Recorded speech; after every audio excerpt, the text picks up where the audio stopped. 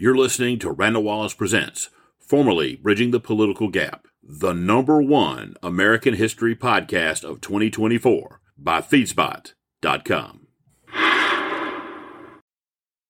I'm an advocate. Nixon had what I believe is the most creative domestic policy. I think his foreign affairs victories stand on their own, but he had a very, very creative domestic policy. I think scholars will come to believe that. But if you study presidencies, Stephen Skronik has this unbelievable analysis of presidencies over time, and his issue, he thinks the presidency is best at causing change. But the success has to do with whether the president serves at the beginning, middle, or end of a regime. And what's most important is a regime. And it'd be unfair to summarize Skronik, but he's got good books. Picture a moon dial on a clock. That's the beginning, the fullness, and the decline of a regime. If you're president at the very beginning and you cause change with the regime, it's brilliant. And he felt that Jefferson, Andrew Jackson, Abraham Lincoln, Franklin Roosevelt, and Ronald Reagan fit that. If you come second and you're to perfect the regime, you fail because you can't be perfect. His best example is Lyndon Johnson. If you come at the end of the regime, you're just a failure. Herbert Hoover, Jimmy Carter. But woe unto you if you're an aberration and you're elected and you really aren't a part of the regime. And Skronik's point is those presidents get impeached.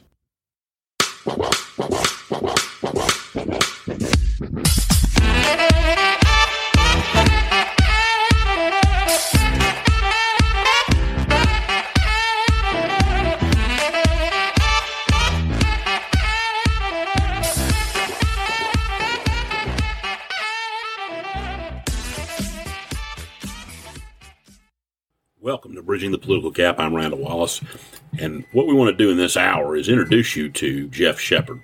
He is a gentleman that grew up in California, went to Whittier College, ended up working on the Nixon in the Nixon administration, and went on to be a part of Richard Nixon's defense team. And what I thought I would do, he did some interviews with Hugh Hewitt, and I was going to let him explain his biography and how he became part of the Nixon administration, the Nixon defense team. In this hour, I just want to introduce you to Geoff Shepard because his story is so important to the one we're going to be telling about Richard Nixon in 1974 as the WATERGATE scandal engulfed his administration. I came of age in the mid-1950s in rural Orange County. I'm a 1958 graduate of the Irvine Elementary School when Irvine was 6 buildings, a wide spot in the road. There wasn't even a stop sign on 101 going to San Diego. There were 30 kids in my class, Marine kids from El Toro Marine Base and farmers' kids from tenant farmers because Myford Irvine was still alive and he wouldn't sell the land. It was all orange groves. All orange groves and a Marine base, and the corner drugstore was 14 miles away. So, I mean, middle of nowhere. I then went to Long Beach Wilson High School, much, much bigger high school, and from there to Whittier College. It was 45 minutes away, good Quaker school. Nixon had gone there. Nixon, at that point, I started in 1962, he had lost the race for the presidency in 1960 to Jack Kennedy and lost the race for the governorship in 1962. So he was the former vice president. He quit politics, eventually moved to New York, and he was Whittier College's most prominent graduate, but because he was the former vice president. And he was very loyal to Whittier. He was very proud of having graduated from Whittier. Uniquely, he was admitted to Harvard, but he couldn't afford to go. He got the Orange County Republican Scholarship to Harvard, but his family couldn't spare him from the grocery store, so he went to Whittier. In my junior year, at college. I'm a late bloomer. I mean, I was shy and retiring and bashful. I got elected student body president. And I won the Richard Nixon Scholarship, which was presented by the Republican Women's Club of Whittier. The scholarship dean called me up and said, you won this scholarship. You need to go to this lunch. And I said, I didn't apply. And he said, no, they let the college pick the recipient. We picked you. $250, Geoff, cash, go. So I went to the luncheon. And I think to everyone's surprise, Richard Nixon came also from New York. Now, he was really out because he convinced Bob Hope to be the convocation speaker at graduation. So he needed to be there. So he was in town anyway. So I sat next to the former vice president. And on this side was this gentleman who was the L.A. County chairman of the Republican Party, Bob Finch, who later comes back as Secretary of Health HEW. And Education and Welfare in those days. Yeah, Health, Education, and Welfare. And then Lieutenant Governor of California. I mean, I wasn't in the state politics, but and so I talked with former Vice President Nixon. I didn't have time to be nervous. I didn't know he was going to be there. And he dropped out of politics. We talked about Whittier and what Whittier meant to him. And he gave a speech to the women. There was no press or anything. And he talked about how much Whittier made this big difference. And then he starts talking about our respective races for student body president. And I didn't talk to him about it. I don't know how he found out. But he said what was key was in both of our races, our issue was working with the administration to accomplish something. And what he had done very famously was resolve the dancing issue. The Quakers wouldn't let you dance on campus. And what Nixon worked out was the use of a building one block off campus. Yeah, this is detailed in his memoirs, but I got to get you to law school. So pick up the pace, Jeff. So I graduate from Whittier in 1966. I go off to Harvard Law School. I aced the LSATs. They were running a program, even if you came from a little-known school and you really did well on the LSATs, you got a scholarship. So I went to Harvard. What did you do in the summers that you were at HLS? I was a law clerk for Litton Industries. Litton Industries was one of the most prominent conglomerates in America. They had a headquarters in downtown Beverly Hills, the former Music Corporation of America headquarters building. My mother went to church with a guy who turned out to be their general counsel. And her kid had gotten into Harvard, and you know how mothers are. She was talking on, how wonderful her kid was. And the guy said, well, maybe we should employ him. You ought to send him down. And he was the general counsel of Litton Industries. So all 3 summers. Now, before that, I'd always worked outside. I'd always worked with my hands. The construction jobs paid better. And I worked every single summer from the time I was 11 right through. But during law school, the first summer before I even got to law school, I was a law clerk for Litton Industries. So you graduated from Harvard Law School in 1969. I assume that the convulsions on the undergraduate campus, I arrived there in 1974, 5 years later, they were over. The war was over.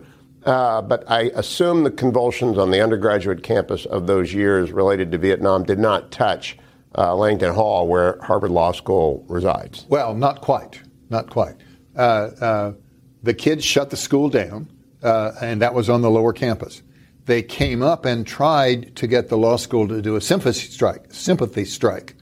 And they chose Saturday morning to come to the 8 o'clock class, and it was taught by Phil Arita, an expert on antitrust. Sure. Neat guy.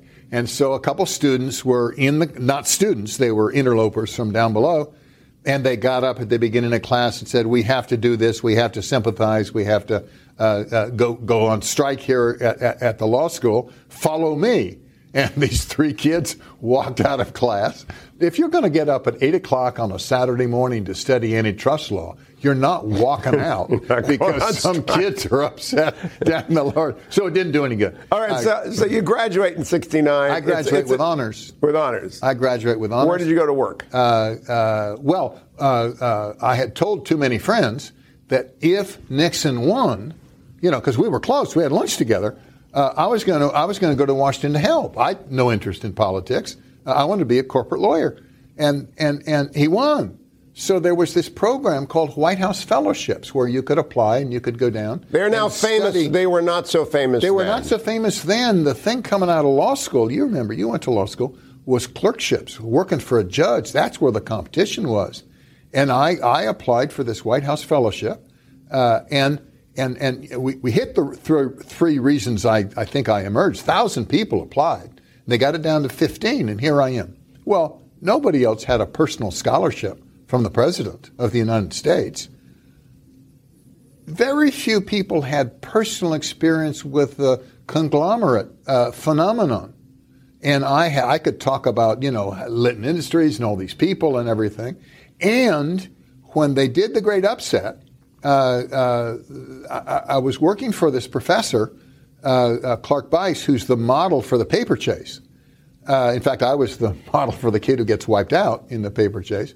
But I went to work for him, and he was chairman of the student faculty committee at the law school to deal with the student upsets. What's so different about this, Geoff Shepard, is that White House fellows today are typically between 35 and 40. Yes. They've accomplished a lot in their life. You're right. Yes. I went from Michigan Law School to the D.C. Circuit to work for two Nixon judges, Roger Robb and George McKinnon. A very prestigious appointment. But that's the way you went. You wouldn't dream of applying for a White House fellowship in 1983 when I graduated, or in 2020 when we were talking. You wouldn't dream of that because you're not even eligible. You're not in the game. Right. So you're a kid. When you get your White House fellowship, What does your White House fellowship send you to do? Well, they had real trouble with that because I didn't have much to add. They sent me to the Treasury. I asked for Treasury. They were working on the Tax Reform Act of 1969. I'd taken every tax course that the law school offered, and I thought I could help. And it passed before I got there. But nobody else ever asked for Treasury because it was so difficult to fit in. And there I was. Some of us might say it's so damn dull, but go ahead. Well, economics being the dismal science. One of the things they did, I had kind of in thirds, I was assigned to Paul Volcker. Paul Volcker at that time was not famous. He was Undersecretary for Monetary Affairs, and he was the third-ranking guy in the whole Treasury. And I sat right outside his office. He had 3 secretaries, because he worked all the time. There was always a financial crisis. And then there was Paul's office. I saw every memo coming in, every memo coming out, and I sat in on every meeting. And what months are these, roughly? This is halfway through 1970. So 1970 until when are you at Treasury? No, I start in September of 1969, and I go through September of 1970, when I joined the White House staff. And that's where I want to go. In September of 1970, the war is still raging. We are not close to the Paris Peace Accords. Absolutely true. The mobilization against the war is convulsing Washington, D.C. Yes. The country is still divided against itself. Famously, Nixon is defying the law that Lincoln laid down, cannot stand. He's trying to bring it back together again. Yes. And where do you land in the Nixon White House in 1970? And who are the major characters who will later emerge as Watergate central figures? And what is your relationship with them in 1970? Okay. We have a common theme. My life is a series of flukes that happen to work out. Mom goes to church with the general counsel. Nixon comes to give me this scholarship. When we did the orientation for White House fellowships, the president's counsel spoke, who at that time was John Ehrlichman. Nobody else much cared because they weren't lawyers. But he came from Seattle. That's where I wanted to go to practice law. And I sat next to him at lunch. And we chit-chatted about Seattle law firms. During the course of the year, John became very important. He was named head of domestic affairs. Now, Geoff Shepard would end up going over to the defense team. He'd worked for Fred Brizard, who has something in common with me. Mr. Brizard was a staff member for Senator Strom Thurmond, and I was a volunteer for Senator Strom Thurmond's final campaign considerably later in 1996, 95 and 96. But Mr. Brizard would be initially the leader of President Nixon's defense team, and that is something that Geoff Shepard would be the assistant on. And what I want to do here is give you a chance to see how Mr. Shepard came to look back on this case and get interested in what actually happened, which he will explain at a forum that they had at the Richard Nixon Presidential Library when he was asked a question from an audience member. You were a bit frustrated with the Watergate scandal, and I'm curious when the moment in time in your life, when did that change from when, what was the revealing document or the revealing element that made you realize that the president was being falsely accused? Restore my faith. Not why did I lose faith, that's the smoking gun tape. Restoration. I was on this defense team. We were gearing up to defend the president in the House in a Senate trial. And we thought the prosecutors believed, everything turned on what Nixon did on Wednesday, March 21st, 1973, when John Dean came in and said, there's a cancer on the presidency. It's growing, it's compounding. You're going to have to make some pretty important decisions very soon, and you don't know what's been going on. We're being blackmailed. Nixon and Dean have both maintained consistently that that's the first time he ever told Richard Nixon about any specifics of the cover-up. That's where the battle was going to be joined. But then out of nowhere, that's March 21st, 1973, out of nowhere came this smoking gun tape from June 23rd, 1972, right after the Watergate break-in. Nobody knew about it. There was nothing else having to do with it. It was a big surprise to the lawyers. Lawyers made a mistake. To my great shame, the lawyers misinterpreted the tape, demanded it be released. It destroyed Nixon's credibility, and he resigned 3 days after its release. But that juxtaposition of we were all geared up to fight here, and this thing popped out. And what started it was doubt about that thing. And I started learning stuff from other authors and other analysts who said that wasn't designed to cover up. That was designed to protect the identity of two major donors who happened to be Democrats. It took me a lot of time of research, and I was ready to make that case when John Dean published a book in 2014 called The Nixon Defense. And a footnote at page 55, if you care to look it up, he says, funny thing, the smoking gun's been misunderstood all along. His lawyers misinterpreted it. It was really to protect these donors. And if Nixon had known, he could have lived again to fight another day. I'm quoting. In short, the smoking gun was shooting blanks. So I went back, forget that, forget the smoking gun. It was a mistake. I'm sorry, but it was a mistake. Come back forward to March 21st. Now, I transcribed the tapes. This is a long answer, Chris, but you asked. I transcribed the tapes. They are hard to transcribe. These are not easy conversations. The audio quality is terrible. So when you're transcribing them, you're reaching for the words. You're trying to get inside the head of the speaker. Where are they going with this conversation? Now, to be fair, the initial cut at those transcriptions was done by Rose Woods, the president's secretary, and her assistant, Marge Acker. But Fred Bazart told me that we're turning these tapes over, and we've got to know what's on them. You can follow the conversation. They probably couldn't. But we can't be surprised if there's something on those tapes. So get every word you can. Well, that's hard work. And I believe there are very, very few people who have listened to the tapes. And there aren't very many who have really studied the transcripts. But in my view, and I'll go up against anybody with this view, he's told about the blackmail on Wednesday, March 21st by John Dean. And the answer of that meeting is get John Mitchell down here from New York. Let's figure out what on earth to do. They meet again that evening, and they don't know what to do. Mitchell's coming down the next day. They think Mitchell's guilty as he can be, and the goal is get Mitchell to take a fall. That's how we're going to get out from under this. But the next day, Mitchell's not interested in taking a fall. And what they come up with is we'll send John Dean to Camp David. It's right there on the tape.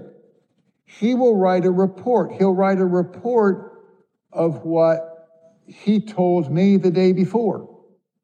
And I will use that report to call for a new investigation, and I won't claim executive privilege. My staff will have to go back. Now, it's a little unclear on the tape whether they mean back to the Irvin Committee, where it will be public, or back to a grand jury where it will be private. And there's no question they don't want that report to say too much. Okay, put it as favorably as you can, but there's no doubt on that tape Nixon is going to call for a renewed investigation and not claim executive privilege. That's when it rebuilt my faith in the president. Picture, this is unfair to President Nixon, picture this kid in knickers raised by a devout Quaker mother who says, now, Dickie, don't lie. The truth is always going to come out. Don't dig yourself in deeper.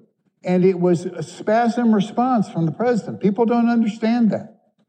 When he used to talk about Alger Hiss, the communist from Harvard, it wasn't, and I beat him. It was, Hiss was a communist in the 1930s. The statute had passed. What got him in trouble was he lied about it. That's what brought him down. And Nixon, the furthest thing from his mind would be to lie. So he's told this terrible thing. His staff, he didn't want to send him to jail, but his reaction is, we got to have a new investigation. That's a long answer to your question, my friend. Next. It was an answer and it was good. Thank you. So I hope that the point that I'm trying to make by letting you listen to Mr. Shepard and have him explain to you his position in the Nixon administration and his opinion about this case is to show to you that he is not a conspiracy theorist. He is not some kind of a nut job the way a lot of conspiracy theorists that you have heard through the years can be. This is a serious man who had a serious role in the Nixon administration. And he did an oral history with the Nixon Presidential Library that I thought would be worth listening to on all the different roles that he had in the administration other than as a member of the defense team. He was involved when Native Americans seized Alcatraz prison out in the San Francisco Bay. He was involved in the work to get them out of there. Another set of Native Americans were involved with seizing a federal building in Washington, D.C. He was also involved in that. And then there are several other policy things to do with the FBI and other things because he was a lawyer and on the domestic front about policy. And in this oral history, he goes through it with the Presidential Library Director, Tim Naftali. And I thought this would be a good way of showing you that this was a serious man and a serious player in the Nixon administration. To recall that period, if you could, between the fall of 1970 and the removal of the Indians in June of 71, there are people in the government advocating action. Oh, yes. But nothing happens until June of 71. How do you explain that? Do you know Vince Lombardi's discussion of the forward pass? He ran a on-the-ground offense, 3 yards in a cloud of dirt. And what he said about the forward pass was only 3 things can happen: catched, dropped, or incomplete, and 2 of them are bad. So only 3 things can happen, 2 of them are bad. The Alcatraz situation was very much like that. It was loose. You couldn't get purchase on the island. You normally, if you're really going to do something and you don't want to lose police officers or soldiers, you have to have overwhelming force. And the likelihood of a violent confrontation was great. And since it wasn't hurting anyone, it was not an active boiling sore. It was difficult, but there was never any immediacy. Now, we got fed up at the end, and we felt that the people, poor Len Garman and Brad Patterson, whose job it was to deal with upset people, that they were losing credibility because this had gone on for so long. The other thing that happened with the delay was public support for the Indians faded. This lighthouse in the center of San Francisco Bay was rather critical as a navigation aid. The two tankers had collided under the Golden Gate Bridge, and it was played that, while it didn't happen at Alcatraz, it could have, because this key navigational aid was inoperative, because the Indians had broken in and wrecked the lighthouse. They were looking for confrontation. We wouldn't give it to them. And to some extent, delay postponed the downside. So in that instance, it worked. But was that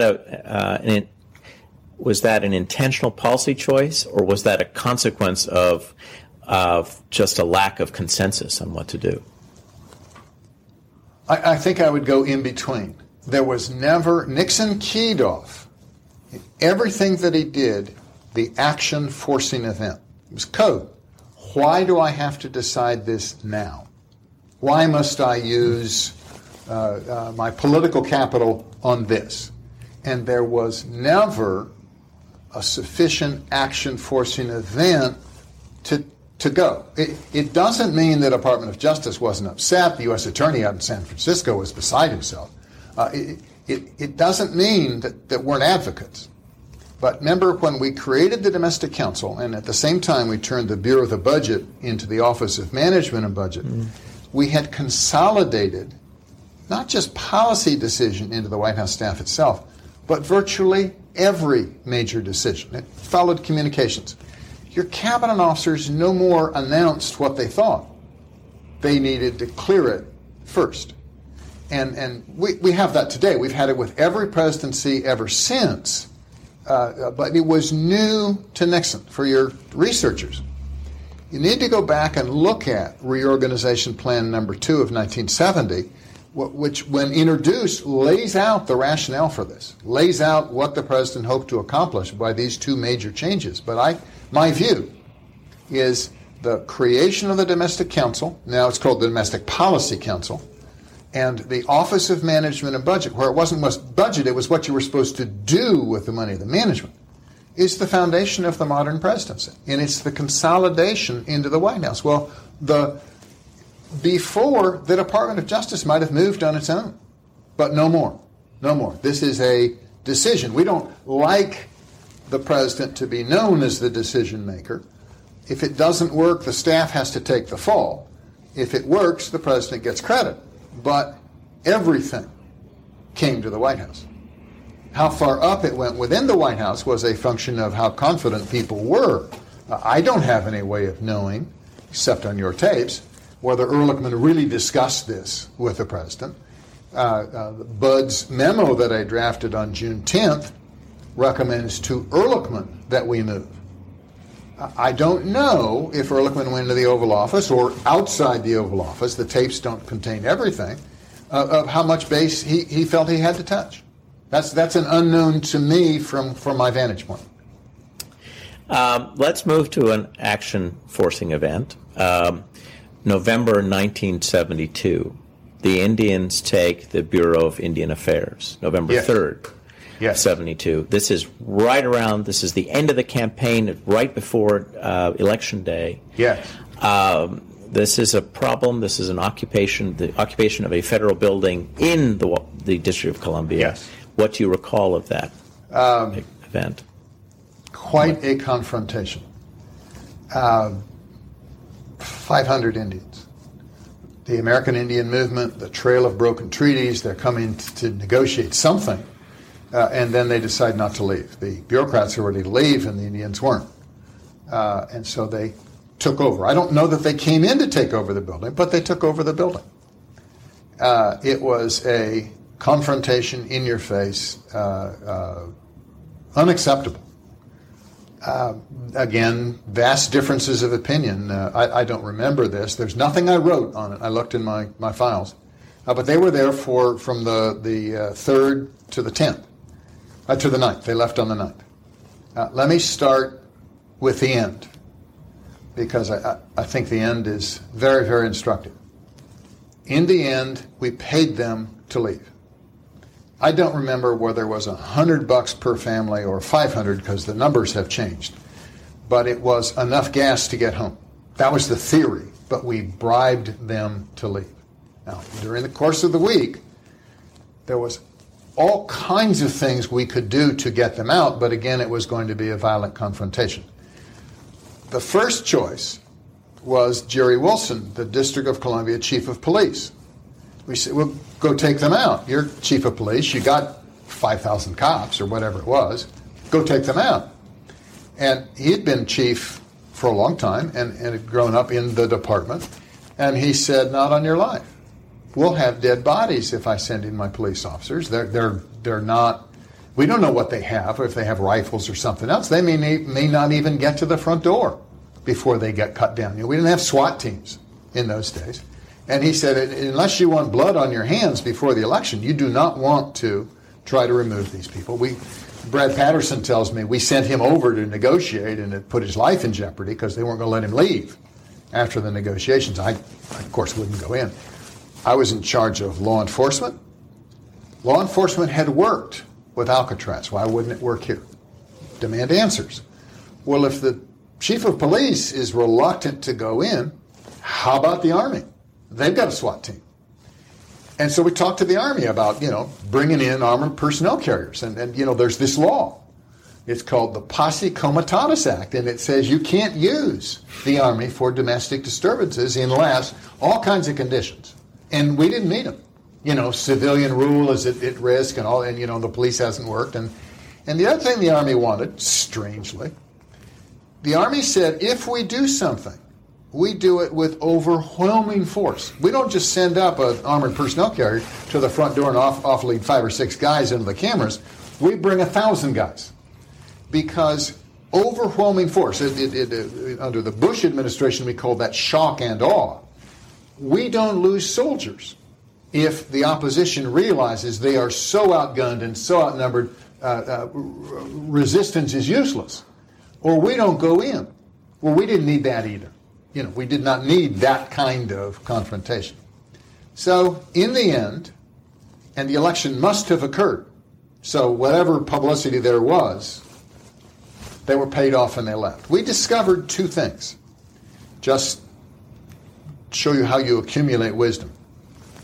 One thing was they kept all the kids on the top floor where there was a library, and they turned it into a nursery. The other thing, close to the library, were 5-gallon jerry cans of gasoline discovered up there.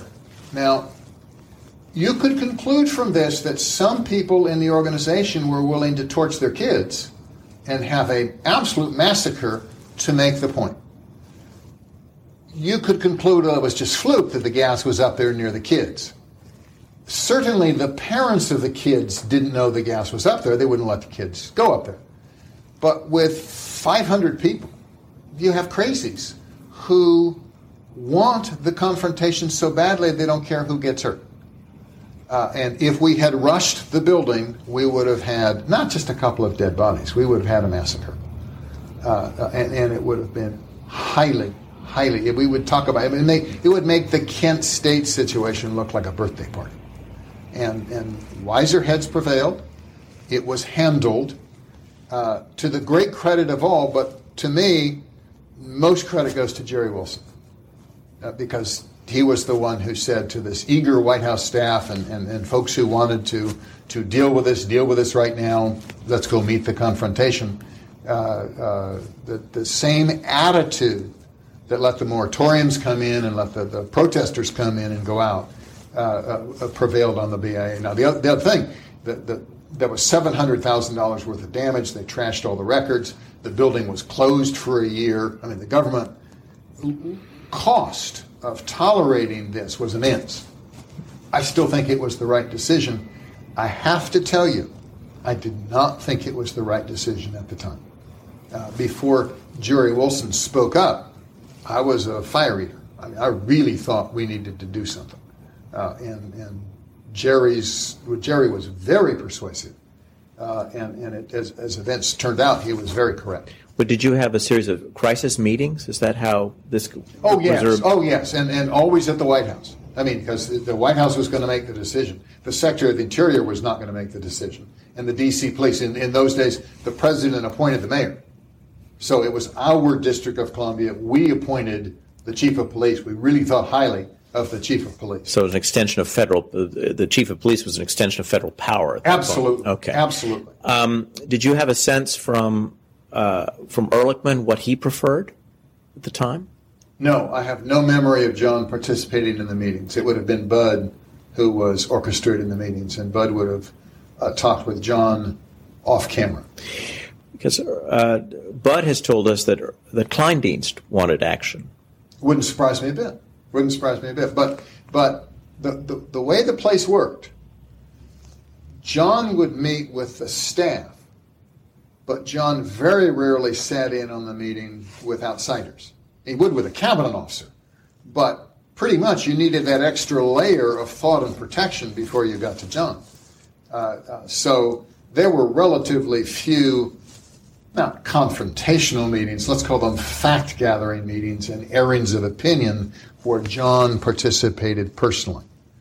It was Bud or Ed Morgan or John Whitaker who did that, and then they would reduce it to writing for John to discuss with the president. Was the Interior Department's representative Harrison Lesh at these Indian meetings? The meetings. I'm sure Interior was represented. There was you had to. It was their building, so it wasn't going on behind their back.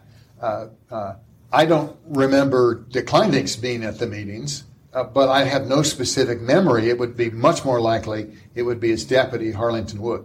Yeah, no, I was thinking of who might the Interior. Well, it could have been the solicitor. It could have been the deputy secretary. It certainly was not. I think Wally Hickel was still there. No. Who would have the secretary have been at that? Well, I was thinking more of who was in charge of Indian affairs at the in 1972 for the Indian. But that may not even have been high enough up. Was Bobby Kilberg there? Bobby would have been included. Yeah. Bobby and Brad or Lynn. She was the one who was also going into the building. Yes, she was. Bobby was on the domestic council staff. She was a White House fellow with me my year, but assigned to the domestic council. I have accused her, but she disowns this, of majoring in Indian law when she was at Yale Law School. But she said no, she didn't do that. But she had a abiding personal interest in Indian affairs and was terribly influential in how the government's policy toward Indians was changed. I think you've got it on tape with her, but the word was assimilation. The policy of the United States government for the previous 50 years was we work our way out of the Indian problem by dispersing them into society, moving them into the cities, breeding Indians away. The Indians took it badly. They liked the reservation. They were a separate nation. It reached treaties with the United States, ignored in a lot of extent, but still treaties. And under Nixon, with Bobby and Len and Brad's input, and I think with Wally Hickel's input, the policy of assimilation was abandoned, and the government said, look, we've entered into these treaties. We need to treat these people as a separate nation and help them. They want to stay on the land, let them stay on the land. And that, I believe, remains until today, except sometimes the land includes casinos. I'm always interested in how people change their minds. You talk about your own thinking during the BIA occupation. Mm-hmm.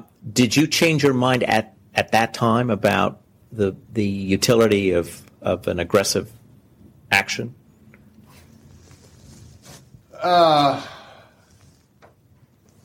I think it was the discovery of the gasoline that caused me to have a massive reevaluation of the use of government power when you're involved with violent or near-violent dissidents. Waco, Texas, people died. Ruby Ridge, people died. I think it was the guy's wife up in Montana where they were trying to take somebody who was a fugitive.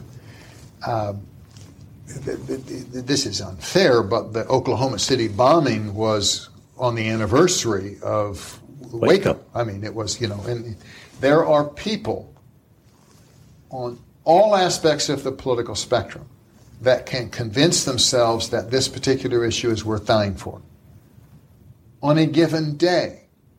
But a week later, they may not feel that strongly. And you want law and order. The nation was headed toward anarchy. Nixon was elected on a law and order platform. You needed to reassert governmental control. Today, I may be wrong, but I was thinking about this on the train down. The idea of a hostile takeover is pretty remote. There aren't people sufficiently upset today that I think they would do it. But if you get into a situation where it becomes commonplace, and it became commonplace because of the opposition to the war, those tactics spilled over into lots of other things, then the government response, the use of power, has to be carefully constrained. Now, I was young. I believed in law and order. I was responsible for law enforcement. I think it's terribly important that the idea that you won't be punished not be allowed. And in the American Indian movement, the BIA takeover, they were not punished. They were paid off. But under the circumstances, upon reflection, that was cooler heads prevailed. That was the wiser decision.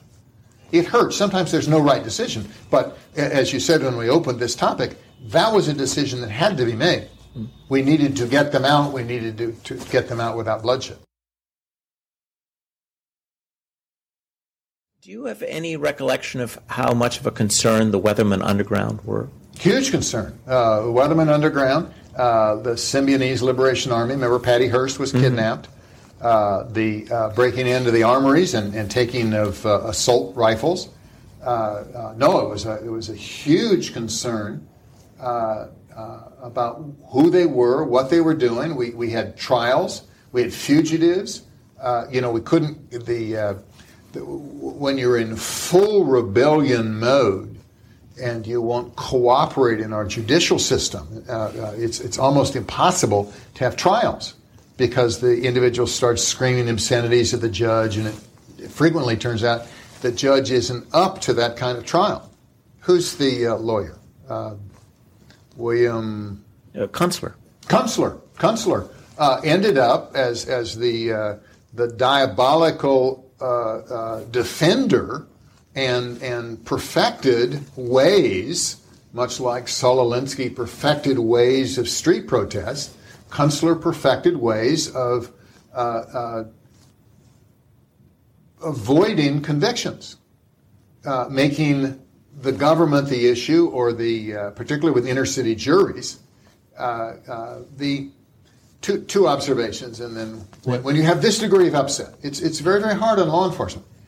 The police, in the great scheme of things, are responsible for maintaining and restoring order, not for gathering evidence to prosecute. So you have massive upsets.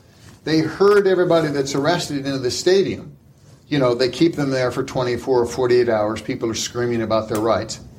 And then you process them out, but you almost never prosecute because you can't make a case under the exacting standards of our criminal law, which says, I'd rather let 100 guilty people go free than convict one individual that's innocent. Well, under that situation, you aren't talking about group crimes. You're talking about an individual. But in violent city and public confrontations, the prosecution frequently doesn't work. So the police aren't able to do it. The government is frustrated in how you enforce when a substantial part of your own citizenry is rebelling. The other interesting thing, I didn't work on this at the time, but for the most part, all juries are liberal because federal juries exist only in large cities. And when they draw the jury pool, take Philadelphia, they don't bring people in from Wilkes-Barre to sit on that jury. That's a hardship. They draw the jury from in and around the city of Philadelphia, which tends to result in urban people sitting on the jury, and urban areas tend to be more liberal. So for the most part, particularly where you have a rebellion amongst poor people, you have a more than ordinarily sympathetic jury. District of Columbia might be an excellent example because it traditionally delivers an 85% Democratic majority. That's the voting pool from which the jury is selected. If by some fluke you were able to run some of these trials out in Utah or Idaho, and even then you're hard-pressed to get above a 60% majority, you get different verdicts. Mm-hmm. But that's not possible for the federal government. So you've got police who are far more interested in maintaining order, and a jury system that doesn't seem to work for mass upset. So it's hard to really crack down on large street protests. Were you at all involved in working with the FBI on these kinds of issues of ensuring that the White House had the kind of information it needed in advance of protest? No, the only thing that I did that blew up that involved the FBI occurs in the course of the president's run for re-election in 1972. And just to recount it, a memo was sent that I signed that said, President's going to these places. We need to know if there are law and order issues. And it was sent as a teletype by the FBI to FBI field offices, and responses collected back, and that became public, and everybody ran for cover because it was looked like you were using the FBI for political purposes. This figures rather prominently in Pat Gray's book, In Nixon's Web, because it blew up on his stay, and it's one of the few times my memos have become public. The memo was written to the Deputy Attorney General, which is perfectly proper. He's a political appointee. The President has a perfect right to say, I need to be informed before I go to these places if there are issues that I should be aware of. The mistake within the Department of Justice was it descended to someone in the FBI who sent it out to the field offices. It should not have gone. But it gives you the example, to answer your question. In all of the time I was on the White House staff, I never met with the FBI except a courtesy interview with J. Edgar Hoover before he died, and maybe a meeting with Pat Gray on a ceremony, where we're coming in to see the president in the Oval Office. All the substantive work we did was with presidential appointees at the Department of Justice. I worked, in the beginning, I'm very, very junior. The first thing I did was a bill signing, the Organized Crime Control Act of 1970. We signed it at the Department of Justice. So I did all the advanced work. There were advanced team. I did all the substantive work having to do with how that would operate. The advanced team did its own thing. The Secret Service did its own thing. But when the president leaves the White House, there've got to be 200 people involved in even going to a department. I worked extraordinarily closely with the Deputy Attorney General, Larry Silberman, because then I was associate director, and his 3 direct reports all the time. And that's how you related to the Department of Defense. They found out information within the Department of Defense, the Department of Justice, to bring back to you. But you'd never reach down to the FBI. It was run in a certain way under J. Edgar Hoover, and in a different way under Pat Gray, and then under Clarence Kelly, the Kansas chief of police. Now, at the very top level, thanks to the tapes, we have a sense of the president and John Ehrlichman's frustration with J. Edgar Hoover. Yes. Did any of that filter down to your level? Did you sense that Bud Krogh was frustrated with? Oh, hugely. The Kennedys were terrified of J. Edgar Hoover. I think he reached retirement age under Jack Kennedy, and that was exempted. He should have been let go under Lyndon Johnson. He wasn't. There was the the rumor that politicians believed that he had these secret files. Turned out he did have these secret files. You had 2,000 agents, and they were the eyes of the night, and you're dealing with human beings. And Hoover loved human frailty, and he would collect and distribute.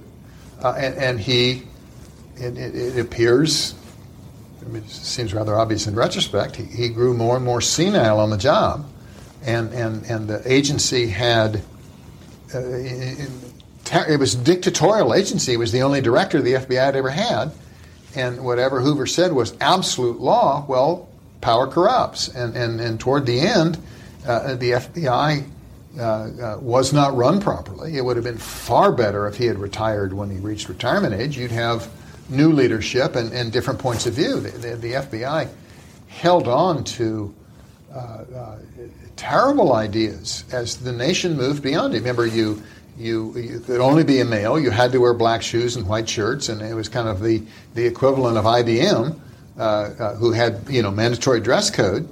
And you curried favor, and you got increased by crime stats. And he became far more concerned about embarrassing the agency. So he ignored organized crime, denied it existed, and concentrated on bank robberies because the banks were federally insured, and you could clear bank robberies, and the crime stats looked good. And it was safe.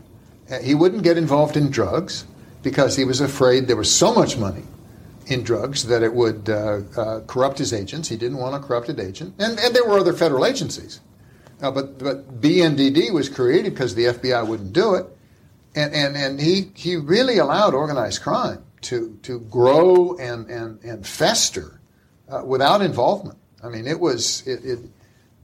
history's view of the later years of J. Edgar Hoover is very harsh.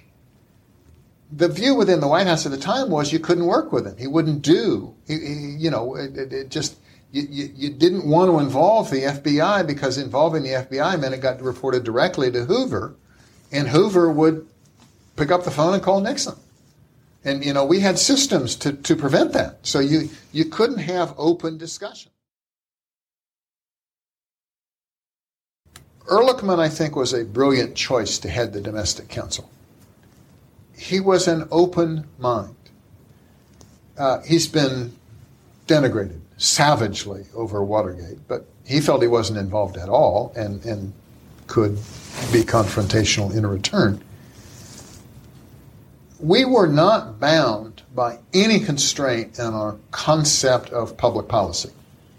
There was the Marijuana Commission. We debated within the staff, with our experts, with the treatment people, about whether we should give up and legalize it, what would happen. It wasn't that we couldn't go there.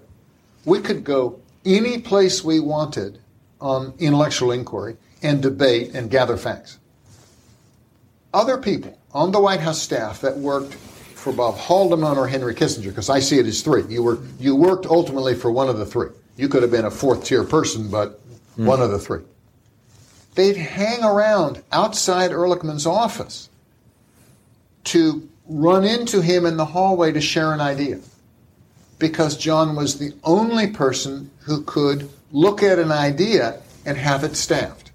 As we said, our job was to get the government out of the way of good ideas. So it was intellectually open and intellectually honest. And I think you will find, to a person, his staff adored him. I mean, that it was fun to work there. You were not denigrated. You worked hard, but your input was respected, and you had to do quality work, or you didn't stay. But it was an adventure, a quest to figure out the proper role for government and how it functioned in a free society. What happened in the marijuana? Well, we know that marijuana was not legalized. Yes, that's true. But, how ripe was that issue?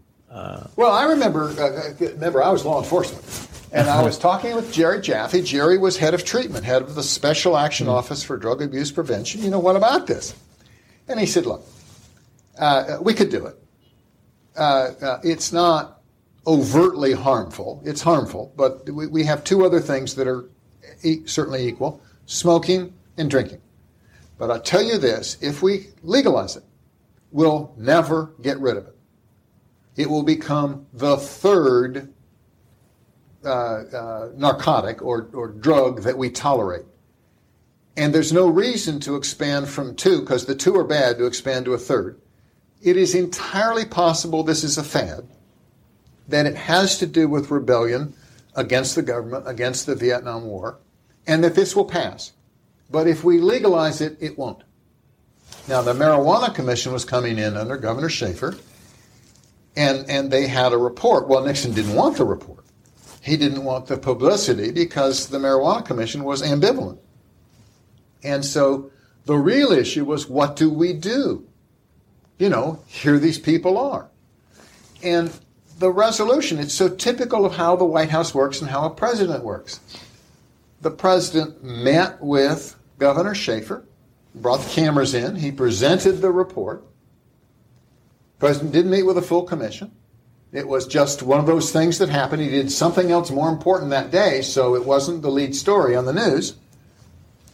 It was never heard from again.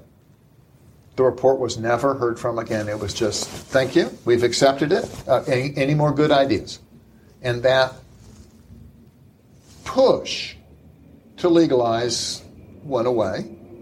There's still substantial use. There's a ongoing controversy over the medical uses. There's this conflict between state and federal law. The issue still sits there, but I don't think the issue boils. I don't think this is a huge pressing issue about which people are willing to have massive organization and massive parade. It's kind of one of those things where a small group would love to have it. I think, at least with regard to the Nixon administration, that issue was diffused, partially because at the time it was felt any abuse, the fun of rebelling, starting with marijuana, led into a culture that would guide you to heroin. And heroin was terrible and unthinkable and devastating. Bud has told us about some work he did on the problem of drug abuse among soldiers. Yes. And a trip that he takes out to Southeast Asia. Yes. In 1971. Tell us what staffing you did for him on the drug issue. What did you work on, the drug issue? I worked on enforcement. The treatment that he did, the use of Jerry Jaffe and the visits to Vietnam, because you remember it was the nightmare of these addicted soldiers returning and being released into society, and they did that under the treatment auspices. Now there's another narrow film that Bob DuPont put together that you filmed. Of the folks on the treatment side who had a reunion and discussed and debated what they had done, and there's just magnificent footage on that. I was invited, and I show up on the film briefly only to say that because treatment was buttoned up, those of us on the law enforcement side could push as hard as we wanted because treatment was available. And so we were very supportive of a treatment option. It was methadone and methadone maintenance. But the stuff that you're talking about was all off my watch. It all had to do with Jerry Jaffe's expertise and he and Bud and Geoff Donfeld. Now, international enforcement was also off your watch. Or did you participate in? I participated some. We were responsible overall. We harnessed the Department of State. We harnessed the CIA. The CIA people said, this is really, we're pleased to help because most of the stuff we do, you never know whether it worked or not, and if we never get credit if it works. But our operatives love helping suppress the international narcotics trade because it makes their homes safe here. And, it could be their kid who's shooting up next to him. Heroin was not constrained to the ghetto. So we did, at one point I did all three. After Geoff Donfeld left, I did law enforcement, treatment, and international suppression. And then Walt Minnick took that over. And initially Walt worked with me on international. And then he went over to the Office of Management and Budget with a team of people that continued to work on international. Did you work on developing the relationship with Turkey, which is so important? Not at all. I was not involved in that. That's all Bud. And after Bud, it's going to be all Walt Minnick. This is an era also when the Golden Triangle begins discussed, and the Yes. concern about Southeast Asia as a source, not simply of addicts, because of Yes. the poor servicemen who would come back with this, but the fact that opium and is coming out of there. Yes. I did 2 trips. For the most part, I didn't travel. I was paid on-site, write memos. I didn't know the international nearly as well. I took one trip that followed the opium trail through Turkey to France, French connection to the United States. I'm in the poppy fields of Turkey. There are pictures of Shepard in the poppy fields. You know, the farmers were taught they were growing medicine. This was a good thing because codeine is even today cannot be faked synthetically, and for cough, racking, hacking cough, there's nothing better than codeine. The difficulty was the government, after encouraging everybody to grow opium poppies, Papaver omniferum, they didn't buy up the whole crop, and other folks were willing to pay cash, and so the chain started. But it was the government's fault in the first place. They had too much gum opium. That trip occurred coincidental with the Watergate break-in. So the visual proof that Shepard was uninvolved is Shepard in the poppy fields. And then we went from there to watch the labs in Marseille and the smuggling coming from there into the United States. A separate trip to Southeast Asia to talk to the folks in Southeast Asia who were suppressing. We went into Thailand because that's where the Golden Triangle came out.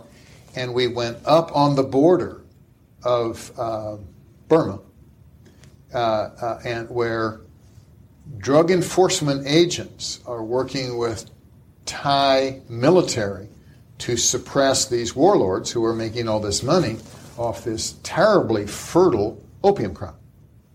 Are you there when the French Connection is busted up? No, I can't tell you. I've enjoyed the movie.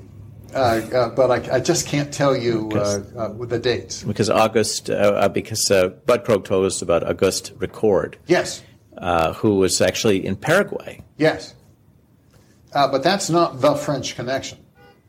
The French Connection in the movie comes in from France. Yes. Auguste Ricord was the great drug lord of Paraguay, and the guy, boy, it's going to take me a moment to come up with, Nelson Gross, active in New Jersey politics, was appointed the principal person at the Department of State to negotiate with countries. State was involved and included, and this is under Bud, not under me. But Nelson Gross went down to Paraguay and I think in the most undiplomatic way possible, basically said the government would fall if Auguste Ricord wasn't turned over to the United States. He was captured by the Paraguay army, put on a plane, and we flew him back to try him in the United States. It was extraterritorial. It's been done before. When Reagan took over Panama, Noriega was found, brought to the United States for trial. It's probably a bad precedent, but it certainly disrupted the pipeline coming up from South America. You know, South America, it's not codeine, it's cocaine, and there's massive amounts of it, and it's become a far more popular drug, and I think today a far greater concern. let me take a step back. This is Shepard on drugs, which is always scary. The La Brea tar pits. Yes. When they excavate, that's out in Hancock Park in L.A., and they have the bones of all these mammals who got stuck in the tar pits. And it starts with little animals and then bigger predators, the birds and everything get stuck, and then the foxes and the wolves and the coyotes go in to get them, and they get stuck, and then the horses and the mammoths go in. But as they excavate the La Brea tar pits, they find the most peculiar phenomenon. It comes in waves. That it's not a whole bunch of horses, wild horses, or a whole bunch of mammoths. There's a generational gap. And it's almost that the animals could communicate. And if you saw your mom go in and get stuck, you wouldn't go in. But you had real trouble telling your kids. There's lots of things in life that have real trouble telling your kids. Well, heroin's like that. In the beginning, there's this, apparently, not having shot up myself, there's this incredible high. And after that, it's people trying to duplicate that first high because it was so phenomenal. And it doesn't seem like you're going to get addicted, but when you get addicted, it's just terrible. And it strings you out. And you, in order to maintain your habit, you encourage others to get them addicted and everything else. Well, after a while, everybody sees. And it fades. And then people forget, and it comes back. And it's possible today that it's coming back, which would just be devastating. Cocaine doesn't seem to do that. It just seems to be here all the time. Difference in drugs. Geoff Shepard is a very serious man.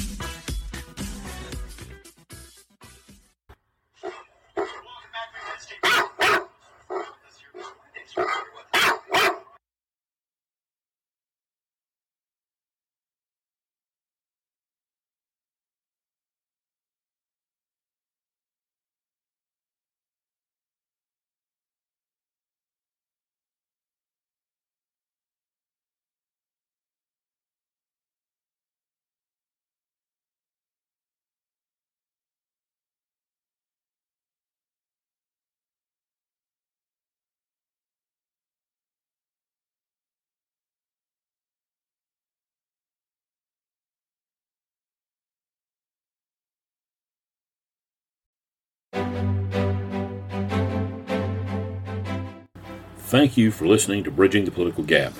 If you've liked what you've heard, please share it. And we would love to hear from you and your thoughts on our show. So if you'd like to, please leave a review wherever you get your podcast. And until next time, thanks again, and so long for now.